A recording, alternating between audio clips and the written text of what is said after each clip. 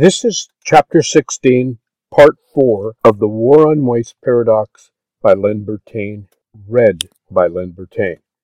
Everyone sort of smiled at Mac's humor, and he went on. Jerry, the only reason we explain any of this stuff to you or anyone is so that you can understand why we are doing what we are doing. It isn't a precise science. Nothing involving human beings is. And this is a human being project, trust me. We think we might have some ideas, and I re-emphasize the word might, that might help you and the company get to a state of profitability faster. That's a better way to organize companies that helps them operate more profitably.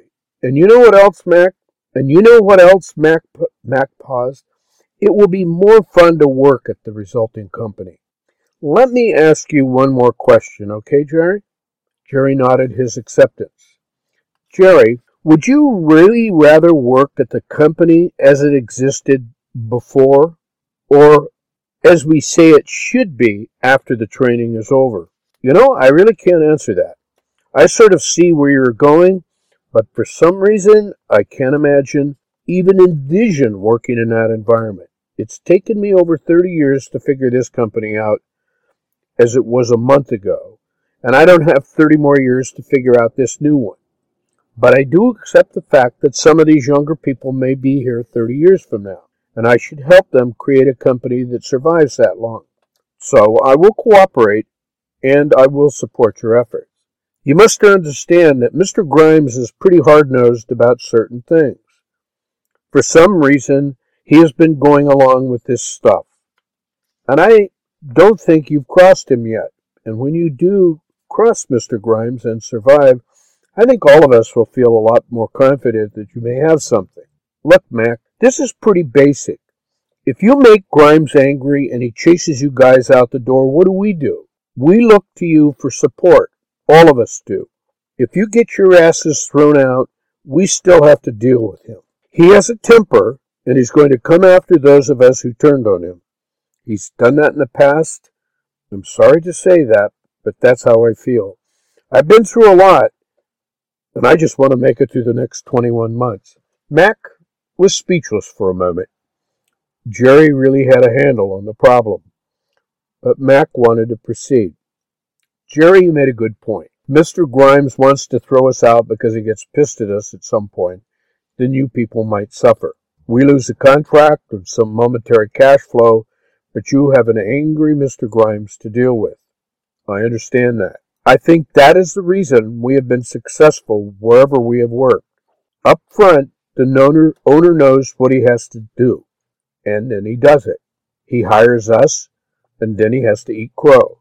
Everyone chuckled and relaxed a bit as Mac's calm demeanor and speech soothed our anxieties. Mr. Grimes has had to eat a lot of crow so far, and I can't tell you how many times Mr. Grimes has eaten it already. He hasn't liked eating crow one bit. But you know what, Jerry? We still haven't provided any ketchup, and he's still eating every one of those crows, feathers and all, without the ketchup. Again, everyone was smiling at Mac's little humor. Let me give you an example, Jerry. Did Mike Kane start his employment here before you? Jerry nodded. Do you think that it was easy for Mr. Grimes to terminate Mike? I don't think it was. Mike was a long-time employee, in fact, a good friend of Mr. Grimes. But Mike was sabotaging this process. On top of it, he endangered the life of one of his employees. Really endangered the life of one of his employees. And Mike didn't show any concern at all. For Mr. Grimes to do what he had to do was a tough job. But he did it because he's committed. He sees what this process can accomplish. And he didn't want anyone getting in the way, not even Mike. So he encouraged Mike's resignation. Believe me, that was very painful for Mr. Grimes. Every time he eats another crow, he gets further committed to the process. He's almost there, and I think he will be there, and firmly committed when he starts to see the results in the bottom line. That's what this program is all about. Pardon me, guys. I've talked a lot today, and I want to continue this discussion. When we do, we'll talk about what we mean by the system. Clocking out for the day, I realized that I had to go to a Parents Club meeting with Sandy. God, I hated these meetings because they really dragged on, and old ladies and old men and people just had to hear themselves talk. As Sandy and I got into the car and headed over to the school, I looked up and the babysitter was holding the baby at the window and he was waving at us. Sandy and I waved back as I pulled the car out of the driveway. I was actually relaxed as we headed into town. The meeting started and a number of issues were raised. The meeting was running smoothly until we hit a snag for the big issue of the evening, the decision to build the playground structure. The discussion had been going on for over 45 minutes when I raised my hand. Sandy almost dropped dead in her seat. I had never spoken at any meeting, let alone a parents' meeting, which were never very interesting, and I never felt that I could contribute. They were talking about spending $40,000 to put an elaborate playground structure in place. One of the alternatives that no one had considered was spending 20% or $8,000 and taking care of 80% of our children's immediate needs. I offered that suggestion and everyone agreed to spend $8,000 of our treasury to test the initial part of the structure and add the rest if the children really used it. That made sense to everyone. On the way home, Sandy was very pleased to hear me sound so intelligent. I told her that it was what I was learning at work. That's the end of Chapter 16. These are Chapter 16 highlights. The creation of the CRB, the Change Review Board, is an important part of this whole process. It is the way we are able to ensure a continuation of the process and move the company to what we call the Quantum Leap Company. It is through the continuation of ideation, that's the process of generating new ideas, and the conversion of these ideas to innovations that our clients are able to sustain this culture. We have spent a lot of time trying to understand a company that evolves from this initial work of the War on Waste that we call the Quantum Leap Company. As we have created over 20 Quantum Leap companies, we have observed the following characteristics of each. Step 1. The CEO leads the War on Waste program. The CEO agrees to participate, lead the War on Waste program. You could elect to use any number of programs other than our War on Waste program, any of those lean manufacturing-based programs, and hopefully encourage the employees to create the change initiative demanded by those programs and follow the procedures of change defined by those programs. The CEO leads this change initiative. Phase Zero initiative is what we call it, and he does not pass the responsibility to others. Certainly others may be commissioned to help, but the ultimate responsibility falls directly on the CEO. Step 2, recognize ideas. If you get nothing else from this book, understand this. Recognize the importance of ideas is crucial to the success of this paradigm. No blame will protect the idea from renegade managers and other knights in the Quantum Leap Company.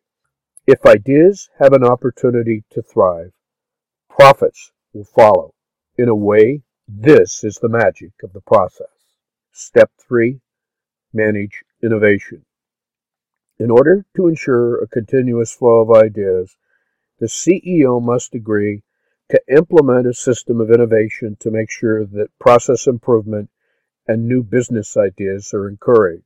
The Quantum Leap Company establishes the CRB and creates a portfolio of innovation as the storage location for ideas in the various stages of implementation. The CRB will be responsible for supporting innovation ideas for new markets or business opportunities. Manage change. Step 4. The CEO must agree that he or she will be in charge of change management within the company. It is not the job of a change agent other than the CEO. The CEO manages the change agent, not the other way around. The CEO must be alert for the next major initiative that will drive the organization to greater success. Step 5, define the energy initiative plan for the company. We have a different opinion now about energy initiatives as a way to drive a business. Initially, we thought change initiatives were the focal point of Jack Welch's approach to change within GE, and indeed it was. Herb Kelleher used a similar kind of a concept when he created Wingdings to manage short, high-energy based change programs within Southwest Airlines. But we now believe that it is the job of all managers to manage and create and encourage ideas within their domain. In fact, we believe that if the CEO sets up the structure of his organization so that instead of just managing other people's ideas, they manage and encourage ideas from within their structure.